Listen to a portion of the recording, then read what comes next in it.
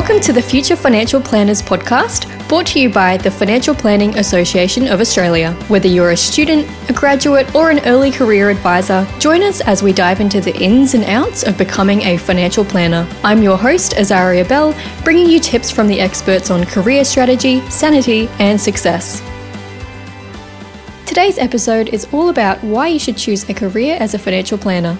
In this episode, I'll be joined by Julian Place. Julian is the Regional Manager at Oriana Financial Services, and over his career has spent many years as a certified financial planner. He's also spent a significant amount of time coaching financial planners in the industry, so he has plenty of wisdom to share. We discuss what a typical day as a financial planner looks like, work-life balance, how much financial planners get paid, and lots more. Hi Julian, thank you so much for joining us on the podcast. My pleasure, great to be here. Now Julian, I'm really excited for today's episode because what I wanted to do is talk to someone who's got experience in financial planning to let us know what we can expect for a career as a financial advisor. So I have a ton of questions. If you don't mind, we'll just jump right into them. Awesome, far away. So first of all, I'd love to know what it is that you do and how you got into financial planning. Sure. Yes. So my role currently is not actually as a financial advisor, which might seem a strange response given you're keen to find out about it. But I can share with you, I've had 12 years experience as an advisor, so I do know what that's all about. So my current role is actually with an Australian financial services licensee, which every advice business must be licensed, as some of your listeners might be aware. So I work for that business that owns the license and helps advice businesses with all sorts of things that they need to be across, such as research and compliance to make sure they're doing all the right things, marketing, technology, recruitment, all sorts of stuff. So that's my current role. So it's a big role. It's a varied role, given I work for a smaller licensee business. But yeah, so my current role is not actually as an advisor, although I have experience as an advisor. Mm-hmm. And when we spoke the other day, Julian, you told me the story about how you actually got into financial planning, and it's probably one of the more unique stories I've heard. So would you mind sharing that one with the audience? Sure. I'll give your listeners the shortened version. But yeah, I guess out of school, I did arts and music at school, and I was good at maths. I got the maths award for VCE. And so even though I didn't really know about financial planning as a career, and I did a music degree, I did an arts degree, and I did a whole heap of, as a lot of uni students do, did other part-time work, and I was repairing lawnmowers, I was teaching piano, I was working in a news agency at 4 a.m. in the morning and playing piano at a bistro till midnight. So I was working hard, and I actually got into web design in the early days of the World Wide Web, and was creating a website for a financial services business. And that's when I thought, well, I really should understand a little bit about what financial services and financial planning is. And so I did DFP Unit 1, as it was called back in the day. Actually, I did Unit 2 first.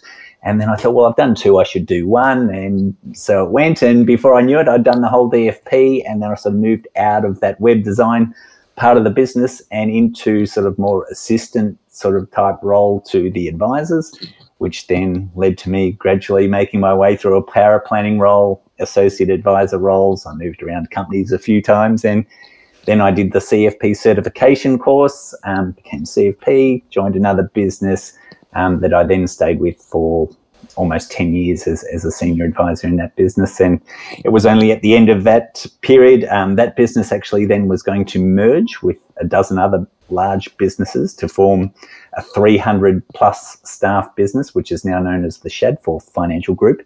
And at the time, there was a merging of the businesses and a little bit of cultural change, I guess. Whenever you merge 12 different businesses, there's always going to be change. And at that time, I got a call from AMP to say, would you love to come and join us in a sort of a business coaching type role? And given I'd never worked for a large corporate before, I thought, why not sort of do something different?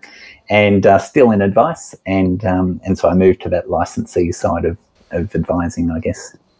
Amazing. So if we go back to when you were advising clients on a daily basis, for those who are wanting to get to that point in their careers, what are some of the things that you were doing on a day-to-day basis?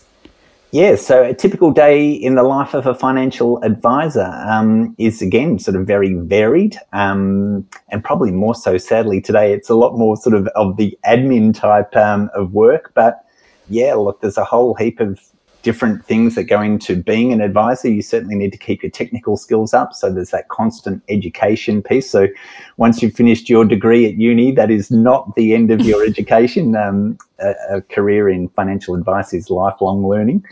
So there's that aspect with CPD. There's connecting with other advisors through either fund manager events and learning about and researching various products and strategies for your clients. Obviously, there's the day-to-day meeting with your clients that many advisors find that's the most enjoyable part of their job, and they wish that would be the major part of their job. Definitely.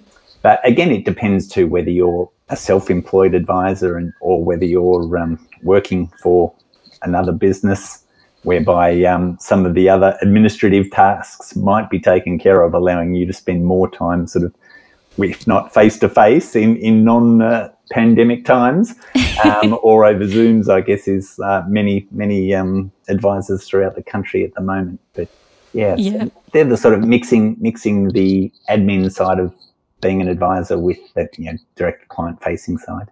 For sure. And you talked about the fact that the meetings is the part of the job that a lot of advisors love. And I think today's generation, they're more looking for work that's rewarding, not necessarily just a high-paying job. So would you say that financial planning is a good opportunity for those who are looking for rewarding work? Yeah, absolutely. It's actually, that's probably the number one thing about a career in advising. And I know when I speak to advisors all over the place and I ask them, why do you love being an advisor, or what's the best thing about being an advisor? And it sounds cliche, but everybody says, I really love helping people. And who doesn't, right? It's like when you give a gift to someone, at Christmas time, they say, giving is better than receiving. And I think when you're an advisor, you are giving all the time. You're giving people peace of mind. You're giving them knowledge.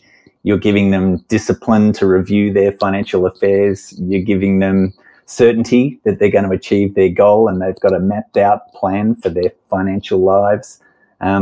You're giving the achievement of the things that are important to them and protecting their assets and their lifestyle and their families and their other loved ones. So you are giving a lot to your clients as an advisor. And I remember many times as an advisor where clients have you can see the relief in their eyes, when there's been a market downturn and they come in to see, am I okay, with my finances? It's like going to a doctor and getting the results of your test, and to see that relief, and some of them actively are fist pumping, and high-fiving. And so you can tell that, what you do as an advisor.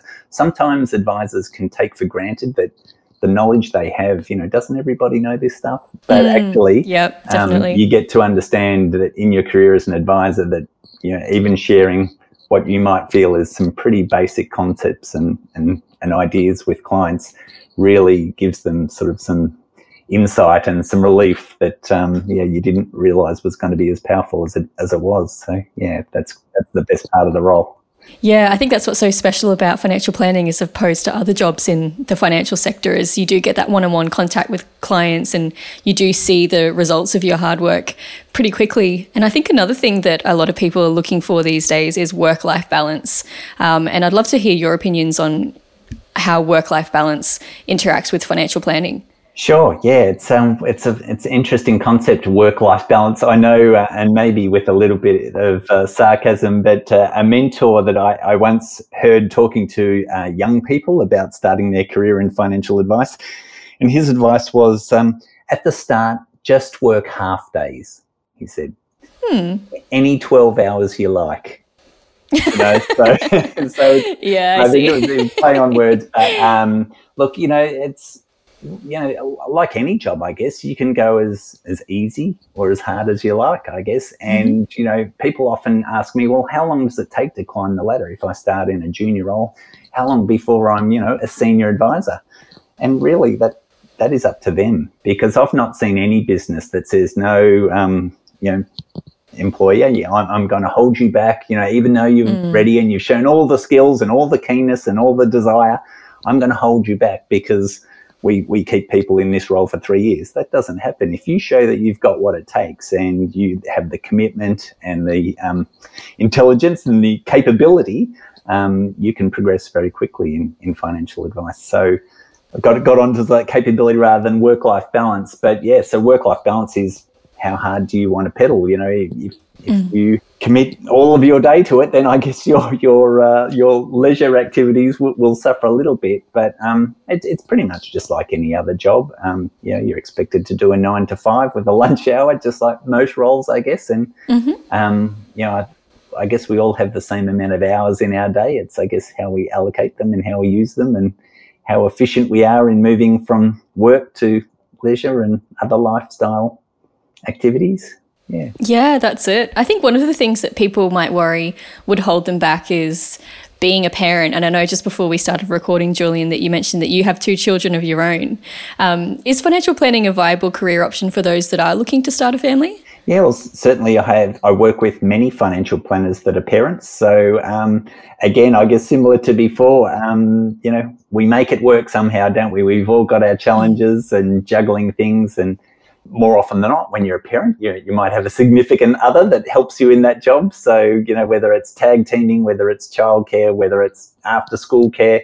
I know my 2 daughters, went to before school care and after school care sometimes. So, if that's an option, it's not always an option for people. But yeah, again, it's no different really to any other role. But certainly when you're self-employed, when you run your own advice business, obviously that means that you are your own boss. So you're not going to get in trouble from your boss for not being there. And even in my current role right now, I know actually when I went for my job interview, one of the people that interviewed me actually turned on the Zoom, and of course these days it was not so long ago when we was already in pandemic, and they had literally just got out of the pool from giving their daughters a swimming lesson, and apologies for my appearance. And then another person I interviewed, their daughter was sort of rolling around on the couch behind them as well. So although perhaps you might think it's a slightly less than professional when you've got kids rolling around in the background of your Zooms, it does happen. And I think people are more understanding of that these days than ever before, that people do have lives outside of work and you need to often intertwine them. And gone are the days when it was frowned upon. And frequently people in my previous role and in my current role say, you know what, I've got to end this meeting at whatever time because I've got to go and pick up my kids from wherever, or my kid's sick or whatever. And it's just, that's normal now. Once upon a time it was less than normal. Now it's just totally understood that people have families, and families come first is a mantra we hear around our office. So, yeah. Oh, that's really good. That's a much more positive work culture than you hear of maybe some other careers in finance. So that's very reassuring. And you did just mention as well some people choosing to be self-employed as a financial planner. And that's one thing I've heard a lot, especially when I was at uni, people talking about wanting to graduate and then start their own financial planning business. And I know for yourself, you've worked with advisors who are both employed planners and self-employed planners.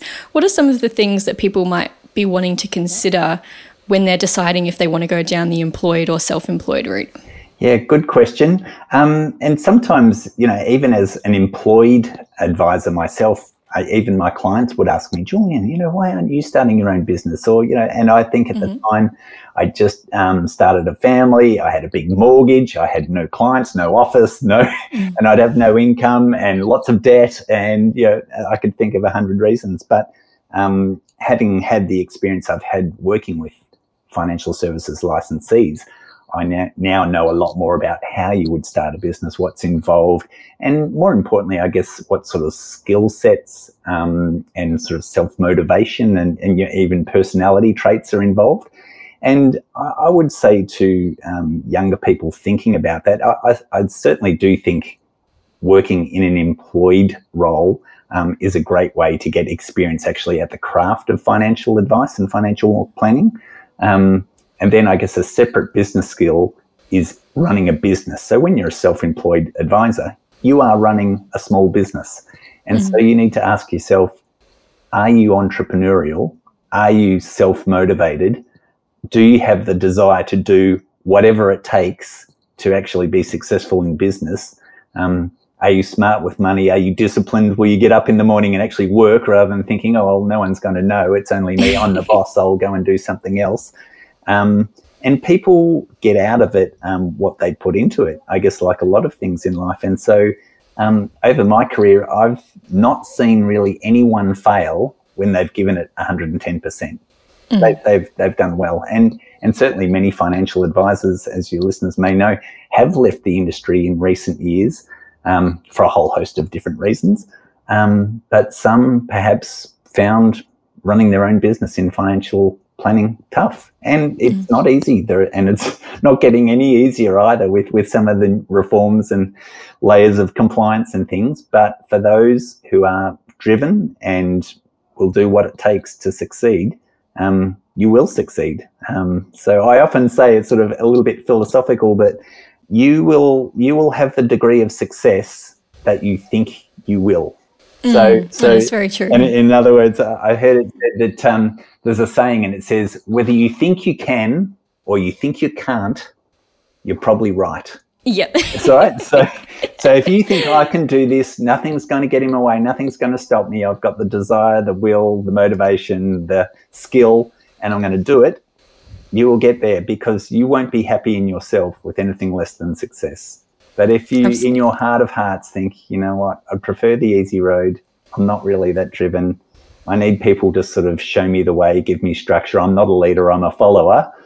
Maybe an employee, and there's nothing wrong with that. You know, we're all different, but maybe an employee role might be more suited to you. So, you know, in your heart of hearts, whether you've got the drive and there's a little bit of risk too, right? So no one's paying you a salary when you're self-employed. So, you know, whether you've got the drive or not, if you go out and do all the right things and still the fruits of success don't immediately come your way, how are you going to feel about that? And can you cope? And, you know, obviously the bank manager's going to want their home loan repayment at some point. So, you know, there's all those other sort of risks, financial risks and things to take too. And certainly running your own business takes, you know, to that life balance type question, it does take a lot more, because you're not just an advisor. You're a business person. You're the HR manager. You're the, you know, you do every role in the business. So you wear a lot more hats when you're the owner of a self-employed planning business. Yeah, absolutely right. And that actually leads me to my next question. And I know this is going to be a difficult one to answer because there's so many different variables. But I guess a question a lot of people that are looking to get into financial planning would have is, how much do financial planners actually get paid? Yeah, no, very good question. And I think when we chatted previously, I shared with you that my only goal when I was a young guy and I had no idea what I wanted to do for a career, I looked at my dad who got up every day and I thought, all I want to do is wear a suit to work. And so, as I mentioned, I got into financial advice sort of in a roundabout way. But look, there are guides that can let people know what sort of salaries are on offer for various different roles in financial services. It's called the Hays Salary Guide. It's a well-known guide. It's free.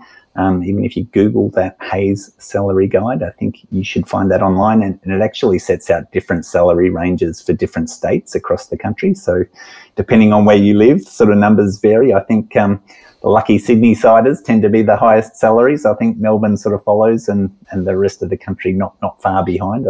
There's not great disparity.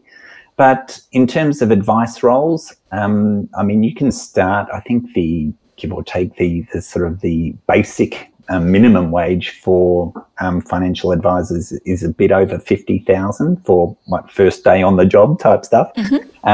If you've got a little bit of experience and you want an associate or a junior advisor role, you might be looking circa 70,000. I hope employers are not getting annoyed with me giving out these numbers. I have no idea whether they're spot on or not. Sort of with a little bit of, 2, 3, 4, maybe up to 5 years experience, you might be somewhere between sort of 80 up to maybe even 90, nudging 100. And I know for senior advisors, there are plenty of roles on Seek, sort of in the circa 120 ranges. And look, if you work for a very successful firm working with higher net wealth clients and have 10 to 15 years experience, possibly even towards the mid 100s as an employee advisor. Again, if you're a self-employed advisor, sky's the limit, really. I know my mentor over 10 years at a business I worked, he used to say, "There's nothing wrong with making bucket loads of money," was his catchcry. And he ran a very, very successful business. And I'm sure, that he was earning probably 7 figures, but that's probably abnormal, and particularly these days when there are a lot more admin and compliance requirements on businesses. But plenty of businesses I work with that are 2, 3, and 4 advisors. Revenue in those businesses is well in excess of $1 million, which means there are a lot of costs. There's licensing and technology and rent and taxes and all sorts of other costs. But certainly it's not uncommon that people running their own business could be taking home 200,000 plus. So if you run a successful business, the reward is there, but it's not easy. Being self-employed or running your own small business in any industry is not easy. Financial planning is no different, but if you are successful, just like anything, it's like, how much does a tennis player earn? Well, 1,000 exactly. in the So world variable. probably struggles to pay their airfares and their rent. And number 1 in the world's I don't know what Roger Federer's worth, but he's probably 100 million or maybe $1 billion. I think he was nudging $1 billion or something. I'm not sure. Wow. But, there you go. Yes. So it's a wide range, but certainly early days, it's absolute rock bottom start is sort of 50 plus super, and very quickly within 3 years, and certainly young people, paraplanners, assistant advisors, associate advisors are absolutely sought after at the moment. They are like hen's teeth. So there are plenty of jobs, plenty of opportunities for people starting their career in financial planning right now. So, the jobs are definitely there. It's an exciting time, definitely, to be entering the industry, I feel. Yes, absolutely.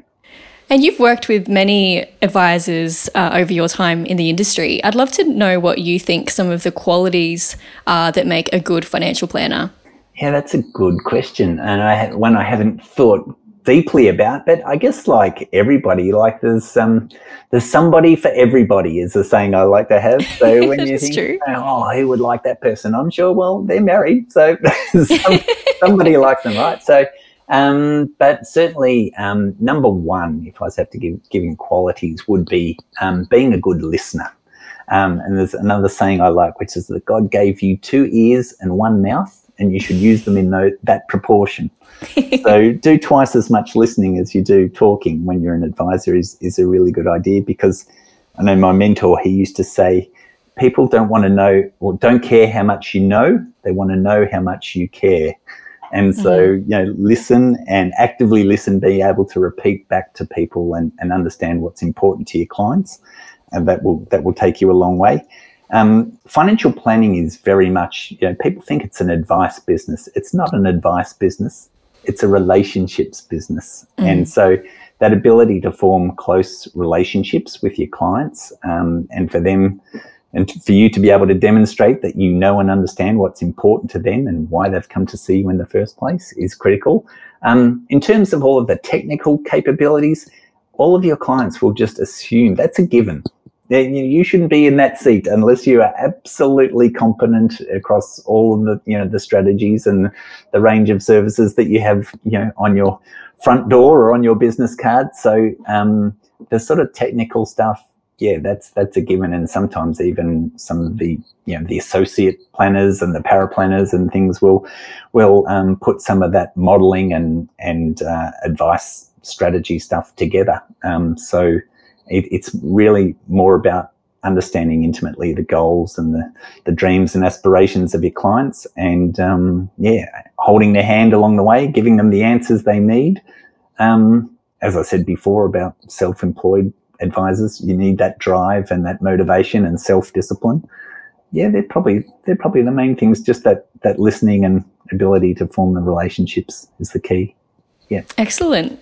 And I think with a lot of the people that are coming into financial planning now, they've come out of their degrees, they're very well educated, maybe they've got some experience and they feel that they're across all of the technical components of the job, but maybe they're quite a bit younger than their clients and they're struggling to gain that confidence because they do feel like babies in the meeting room. Have you had much experience dealing with younger advisors, and how have they overcome that imposter syndrome that they might be feeling? Yeah, I guess not only have I had experience with them, I was one, I guess. So I do remember that well, sort of looking across the desk at some clients who were, grey-haired and looking at retirement, and here's me sort of 25 telling them how, what they should do with their money and all sorts of stuff. I don't think it's an issue. And I think perhaps now more so than ever, it's not an issue. Young people are achieving some amazing things at a very young age in all sorts of areas of life and industry. So, it's not a surprise now when you see, the young rich list, and there's young people doing amazing things, and people aren't, put off. Once upon a time, you wanted your advisor to be, distinguished and old and grey hair. And I know when I started in advice, and it makes me sound old, but, it was just, you go to a presentation or a conference, and it'd be grey hair everywhere. And here was me sort of in my mid-20s, feeling like a fish out of water. The average age of financial advisors is coming down in the financial planning industry, or profession, I should say. I like to call it a profession. Yep. And so young people, again, you're only limited by your own thoughts on yourself. I don't think clients care how young you are, really. If you can tell that you know your stuff in terms of the technical aspects, and that you listen and you're empathetic and you care about what's important to them, that's all that matters. So, age should not be a barrier. You're only limited by the limitations you put on yourself, I think, in that regard. Yeah, for sure. And I imagine for a lot of people, gaining that confidence, they could do that probably by doing some networking and getting to meet other people in their position. How much would you say networking and getting involved in the industry has played a part in your career, as I know that you've been involved with the FPA for a long time? Yeah, no, absolutely. I guess, again, like what I said earlier about, you get out what you put in. So, you're right. I've been involved with the FPA for over 20 years. I was fortunate that the senior advisor and business owner of the business that I worked with for much of my career was an ex-chairman of the FPA. And so I had that introduction, I guess, to the FPA, and that's been fantastic. And I've met so many wonderful people along the way. And I remember my first FPA conference that I went to, and I walked in, and as I mentioned, there was a lot of grey-haired suits walking around. I didn't know anybody. Everybody's chatting away, isn't this great, and catching up. I didn't know anybody, and I just felt like a fish out of water. And fast forward 10 years, I'm one of those guys walking in going, hey, how you going? Yeah, great. And it does. And it's great to know people in the industry and feel part of it, and have a lot of, I've made heaps of friendships. There's been opportunities, work opportunities. I've been able to help, not only as an advisor helping clients, I've been able to help a lot of young people get a foot in the door with their careers, which is rewarding for me. Some of the most rewarding times I've had in advice is actually the stuff that you don't get paid for, right? It's the giving back. And so that's why I've been part of the FPA is, I thought it was important to give back to a profession that I'm deriving my livelihood from. And so if I can help some others along the way, that makes you feel good. So, absolutely. Can I answer that question? I wasn't I'm kind of a bit off track. No, that's good. Yeah. That was excellent. And you mentioned that you've helped a lot of young people kind of get their foot in the door in financial planning. And I think that's probably one of the most daunting aspects of getting into this career is how do you actually get that first job and kind of build your network? So what would your advice be for someone who's maybe towards the end of their degree and they're looking to move into financial planning? What are some of the steps they can take? Yeah, good question, because it's probably an area, and I'm not sure anyone's really cracked the egg on this one, so to speak. But what would my advice be? I'm a big believer in calling people. I know the first role, my main role actually in advice, that was almost a 10-year role. It wasn't an advertised role. So if you are just relying on, wading through Seek or the other, job type websites, I don't think that's the way to go. I think recruiters can be of help. And certainly right now, as I mentioned earlier, new entrants into advice, or particularly if you have 1 or 2 years experience, and I know it's the whole catch-22 of I can't get 2 years experience, no one will give me a job. But it's there's a lot of opportunity right now for those. I don't like to use the word junior, but those early roles in your career in financial advice. But if there are businesses and that you would like to work for, and I know again it's even all how do I figure out who those businesses are, but I would be looking for businesses that are on a growth trajectory. I mean, even there are websites such as Financial Standard or Money Management or some of these, and so subscribe to some of these free either daily or weekly emails, and they'll tell you things like who are the growing businesses, what are the size of various licensees, and if there's businesses that you like the look of, why not give them a call? Why not send them the resume? Don't wait for a job to be advertised. And they might be thinking about recruiting someone new, and particularly if you back yourself, if you've done something great in your study, if you won awards, if you've got really high marks, if there's other reasons that can link you to a business, why not find out who the hiring manager is? Why not find out who the principal is of that business? Send them your resume. What's the worst thing that can happen? Yeah, exactly right. And that's my current role. The business that I currently work for, they weren't advertising for a job. My job didn't exist. It was just a case of reaching out to them, letting them know that I was looking and that I really liked the look of their business. And that's where that opportunity came from. So I think you're exactly right. Just making contact with those people that you want to work for, even adding them on LinkedIn so that they see what you post. Absolutely. And you see what they post. And when they're ready to find someone and you can say, yeah, we spoke a little while ago. Exactly. The other key thing that I think, and it's probably when you ask me about the key traits of a financial planner, it goes to looking for a job too. And I mentioned creating the relationship and the listening. Perhaps I should have said also very high on the list of qualities is to have and show passion, right? So if you're not passionate about the industry, you're not passionate about the business, you're not passionate about your clients, then you may as well go and find something else to do, right? So if you go into an interview, I would say rather if you are wondering whether you're overdoing it or underdoing it on the passion side of things, overdo it every time, right? So people want people that are enthusiastic, that can't wait to do it, that are articulate, and it's all the basics too when you're looking for a job, right? It's cliche, but turn up on time. I had a guy actually recently, as I said, about helping people find their first job, and he rang me and we had a great chat, and he sounded great. He was enthusiastic, and I thought, you sound terrific.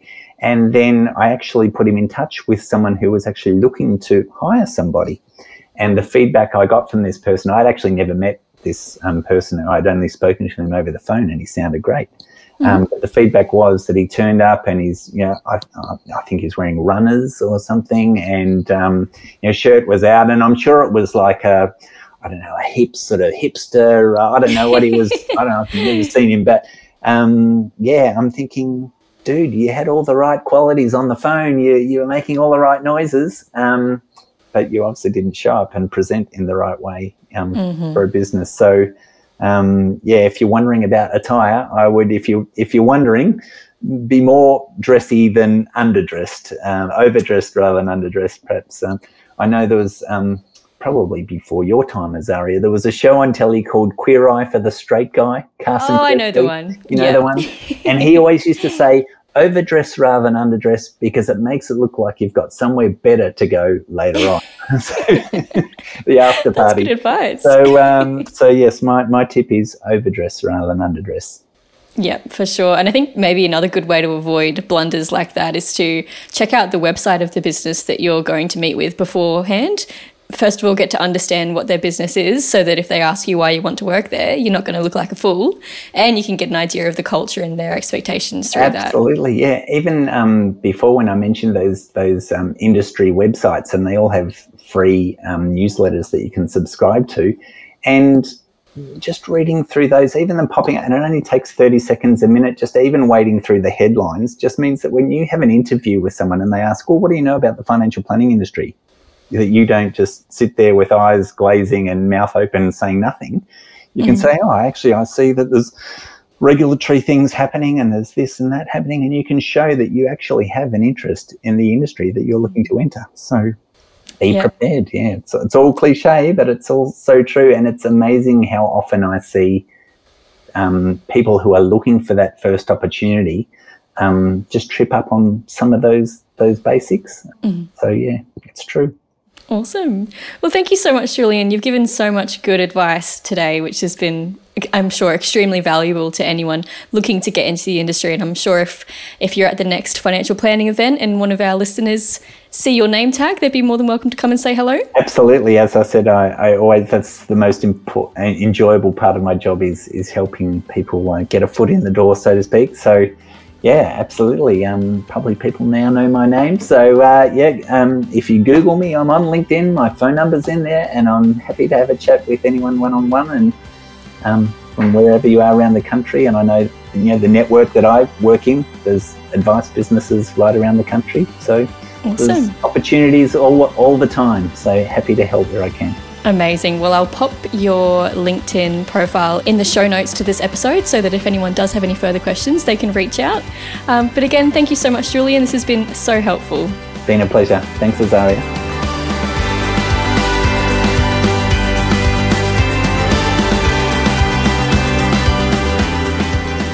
We hope you've enjoyed this episode of the Future Financial Planners podcast, brought to you by the Financial Planning Association of Australia. For great resources and a free student membership, find us at fpa.com.au. Good advice makes for great futures.